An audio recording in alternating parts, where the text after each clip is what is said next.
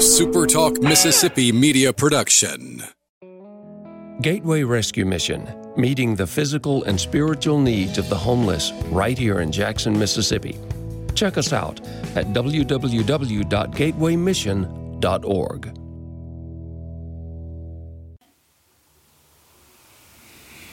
You ready? It's good to have with us today a gentleman from this area, Mr. Charles Burchfield. Thank you for taking the time to come in and visit with us as we continue to interview our veterans on our program. Thank you for coming in. Okay. And I think we probably need to mention that you're Sally Doty's dad as well. So just, give Sally a little political plug there. As you know, with the program that we're doing, we're interviewing our vets and saying thank you for what you've done for our country. You actually served in the Korean conflict. Is that correct, Mr. Burchfield? Right. Okay. Now, you've recently moved to Brookhaven. You've been in Brookhaven 4 years. 4 years now. So where were you when the Korean conflict actually started? It was in Attala County. Attala County, up in North Mississippi. Right. Well, Central Mississippi. Central Mississippi, excuse me. And you were in the Guard, I understand. Is that correct? Well, I was drafted. Oh, you got drafted. Okay. I was drafted, and we went to Fort Chaffee for the introduction. And I don't know how I got in the tank. We took a series of tests, and some of them said you had to make a certain grade in the test to get in the tank unit, and put in a tank unit. We were sent to Camp Polk for basic training. Okay. There was 26 of us from Mississippi. Really? Okay. Now, Camp Polk was where you did your basic training? Did our basic. All right. Where did you go to do your training into being part of a tank crew? Well, we started in Camp Polk. Oh, you did? Okay. It was a tank unit. Okay. And, of course, they had just the basic background, people. Mm-hmm. And we had to do all, you might say, help. Well, actually, I helped with some of the training. Okay. So what were you doing before you were drafted? What kind of work were you doing? I was working with the State Highway Department. Okay.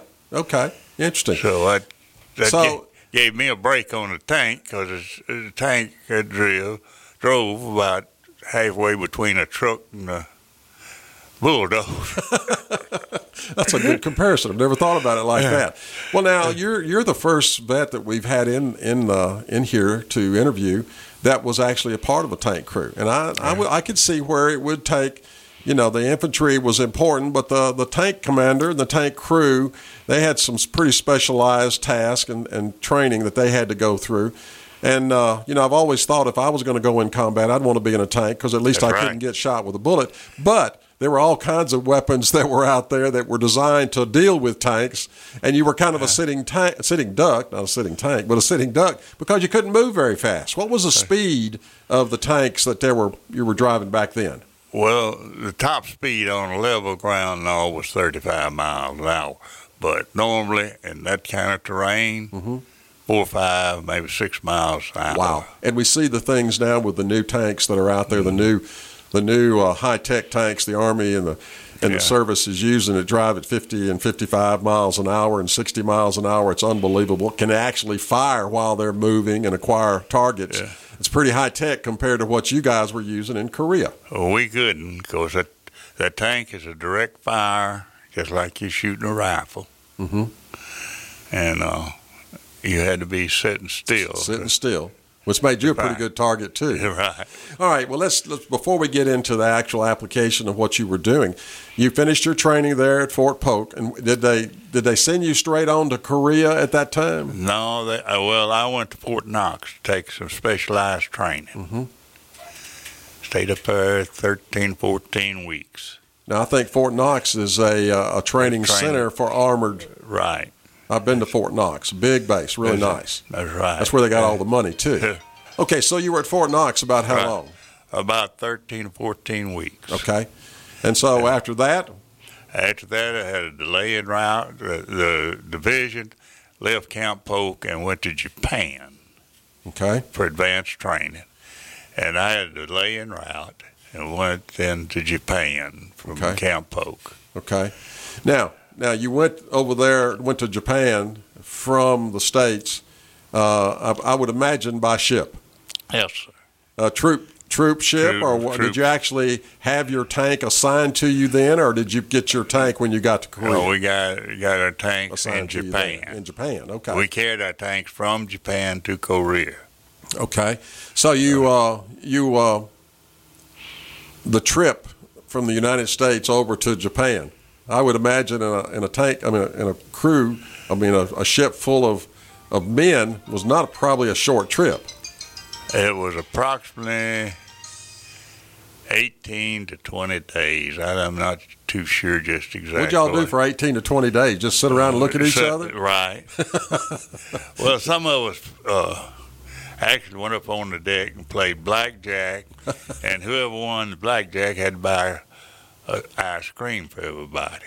Oh, my goodness. So actually, you never did win anything. You just well paying for ice cream, got some ice killing cream. time. Neat. Yeah, and I imagine you had a lot of time those days. Mm-hmm. All right, so you're in Japan. You get your further advanced training, and then you're sent to Korea. Sent to Korea. All right, now I've talked to several Korean veterans, and we've got to start by talking about the weather. The terrain is pretty rough. A lot of folks may not realize there's a lot of mountainous area. It's rocky, almost not really a desert, but a lot of rough area that would be a challenge for a tank to maneuver in. Were you guys assigned to that kind of location? Yes, sir. A lot of rough ground. A lot of rough ground. What was the weather like there? And the weather was cold. That's an understatement. That's right. The day we went up on the line was Christmas Day of '51. And it rained, sleeted, and snowed, and froze over. Everything froze that night. Mm. And the little old heater we were supposed to have had, it was so cold, put it on the ground, it dripped. You're using diesel fuel to burn to heat it. Right. And it wouldn't burn. My goodness. So it was that cold. It was that cold.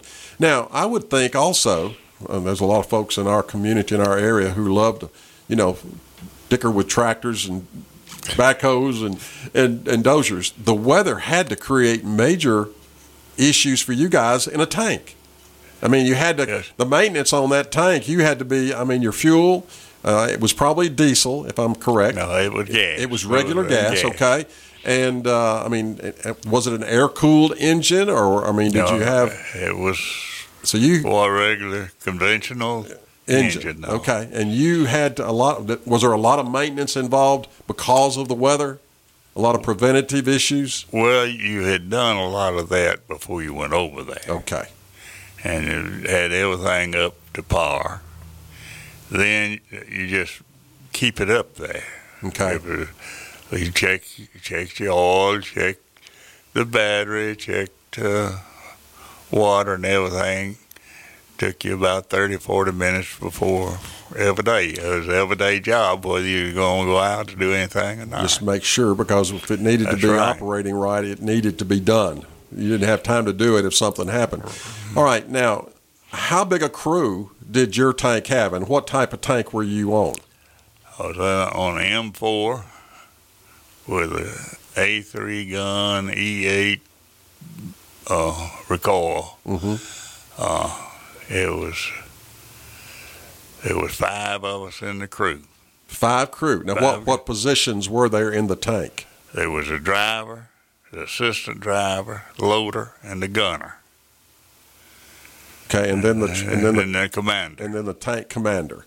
Now, I understand that after all the training and everything, they placed you, I'm sure because you scored so well and training came out so good, you were actually the tank commander in your crew.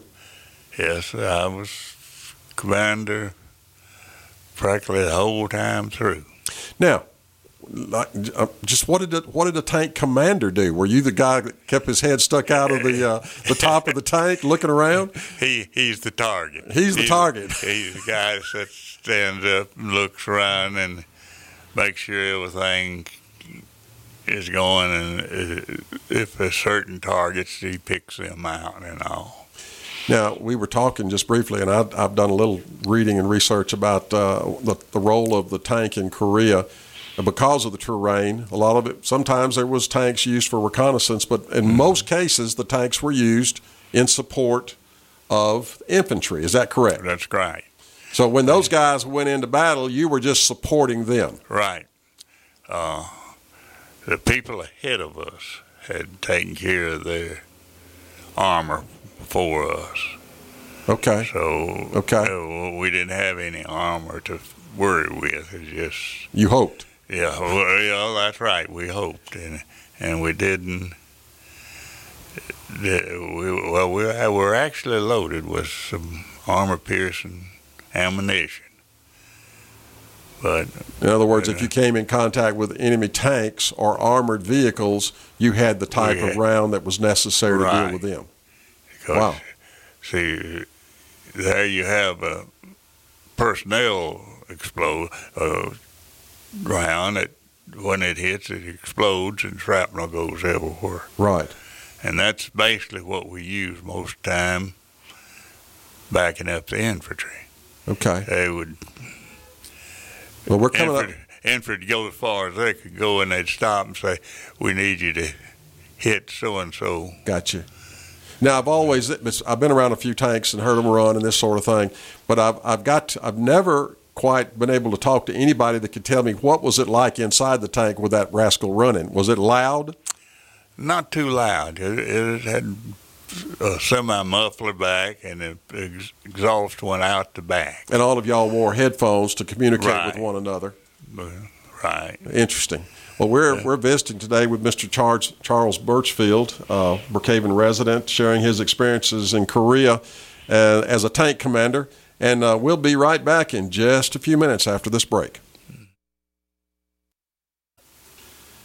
Well, welcome back. We're glad to have with us today Mr. Charles Burchfield, resident of Brookhaven, father of Sally Doty.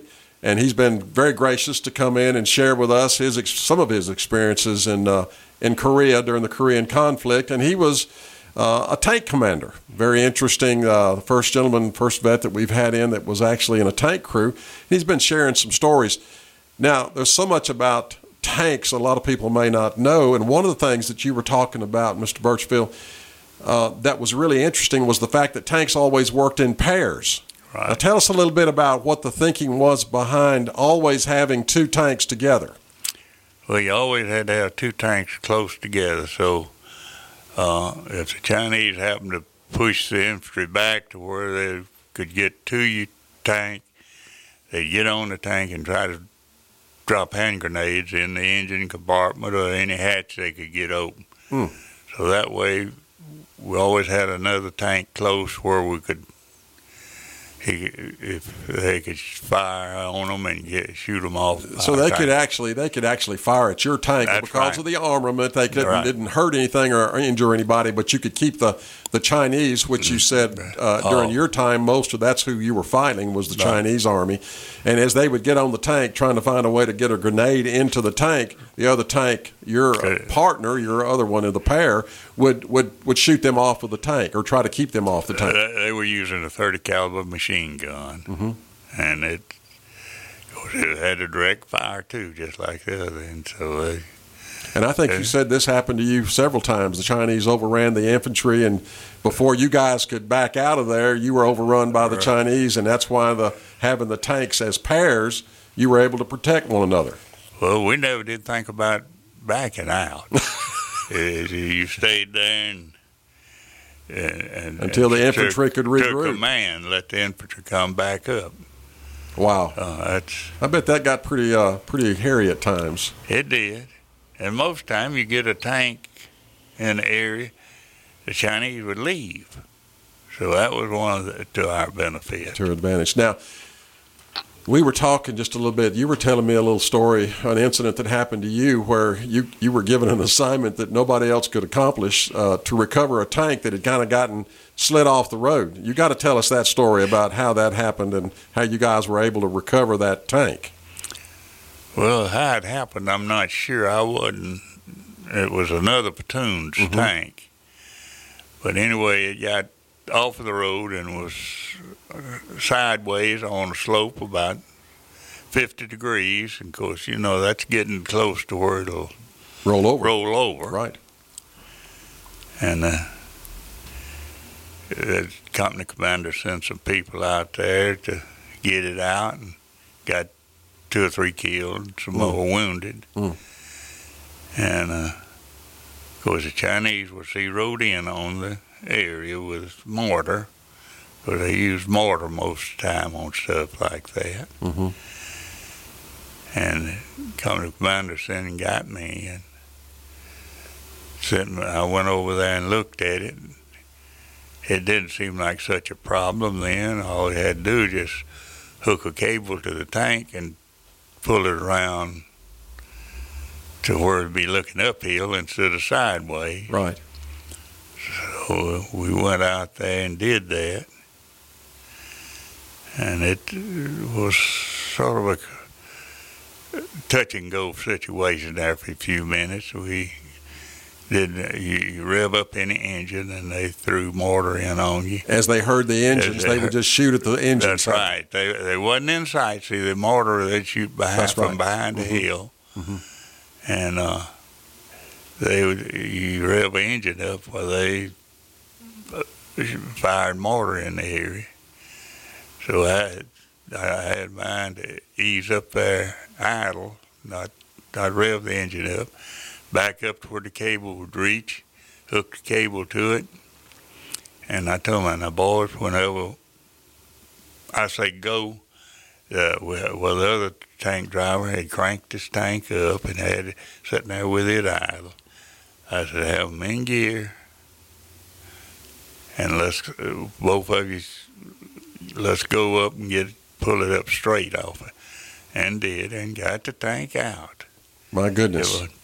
My goodness. Well, quite a feat. It's amazing. And it's interesting that the company commander would come to you and ask you to volunteer for that task. Well, he was sort of a new man on our old company commander had got wounded and left. This man come in, he didn't know too much.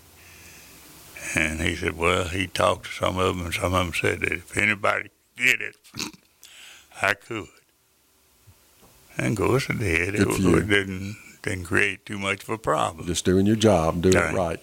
So you were in Korea for almost a year and a half. Is that roughly? Well, I was in Korea from 19th day of December of 51 to September of 52. Oh, okay. I don't remember exact date when we left. Was somewhere around the middle of September. Not quite a year. Okay, and most of that time you were up front supporting the infantry in your tank. Right. I certainly hope none of your crew was ever injured or anything during this time. It wasn't. We never got anybody injured. The company and the whole company, we only lost 2 men, and tank. So one of them backed the tank off in a bomb crater that turned over. Let me ask you this: what size gun did you tell me? I can't remember. What size was the main? Main gun was a 75 millimeter. Okay, that's a pretty good size round. How quick could you reload and fire? How many rounds? Oh, about 2 rounds a minute. Goodness. Because you had the loader that he was ready as soon as it recoiled and ejected the. Gotcha. Yeah, well then he's ready to put you another round in. Now, the going off, actually when you fired the round, I would imagine that made a little noise. It did. It made a lot of noise. And if you were firing a bunch of them, I would imagine your ears probably rang for a little while. And the recoil was bad enough that a lot of times it would move the tank back a few inches. My goodness. And okay. Wow. So you served almost a year in Korea as a tank commander, right, and saw an awful lot of combat, it sounds like, and supported the infantry. And after, I guess that was just your tour of duty, right, you were shipped back to the States. Right. Did you stay in the service or in the Guard, or what did you end up doing then, Mr. Charles? You'd seen enough? I'd seen enough. In fact, they offered me rating higher than what I had to join the Guard. Really? And I thanked them and told them, well, No, thank you. no thanks. The weather, we were talking earlier about how bad it was over there. Where did you guys, you didn't sleep in your tank. Where did you sleep? Did you have tents that you put up tents? We had tents. And when we were up front, the tent was when you came back from maintenance and everything. Okay. When you were up front, you didn't sleep. Well, we had some bunkers. Uh-huh. And then at night, one crew would stay up on a guard and the other sleep. How'd you get fuel? Because I know those things probably didn't get very many miles per gallon. Did trucks bring you fuel, or did you have to go back and get fuel? We had to go back and get fuel. I was fixing to say, because they held, dangerous. I want to say 80 gallons of fuel. Mm-hmm. Got about 4 miles a gallon. Goodness. Goodness gracious. So, you were limited as the distance that you went. Wow. What about your food? You get a lot of square meals, a lot of hot meals, or in, you probably didn't, K rations, or? It depended on where you was at. I got you. I was at one place and got one hot meal a day. Okay. And the rest of the time you had K rations and all. But and you was glad to get that? Yes, sir. What unit were you in while you were in Korea? I was in the 179th Infantry Tank Division. Right. Interesting. Mr. Charles, I can't tell you how much I appreciate you taking the time and making the effort to come in today. And as we've been doing, this is all about the celebration of our 10th anniversary for the Military Museum that we've got here in Brookhaven. And we've been interviewing a vet every week. And we're going to up till November the 11th. And it has been such an honor, treat for me to sit down and hear you guys tell these stories. But I have got to say, as I say to all of them, Mr. Charles, thank you for your service to your country. Thank you for your willingness to do the job that you were asked to do and doing it as well as you did. So, again, on behalf of a grateful nation, thank you, Mr. Burchfield, for what you did in Korea. Well, we think we did a good job. If it had left us alone or not 2 more months, we wouldn't have the problem we got now. Wouldn't have the problem there now. They don't always listen to the military a lot of times. Well, it has been a treat for me to have you, Mr. Charles, and we're honored that you're a part of our Brookhaven family and community now. And we're glad Miss Sally's down here, and we're going to keep her in the fight. Good. So we are, again, thank you for coming in today. Thank you.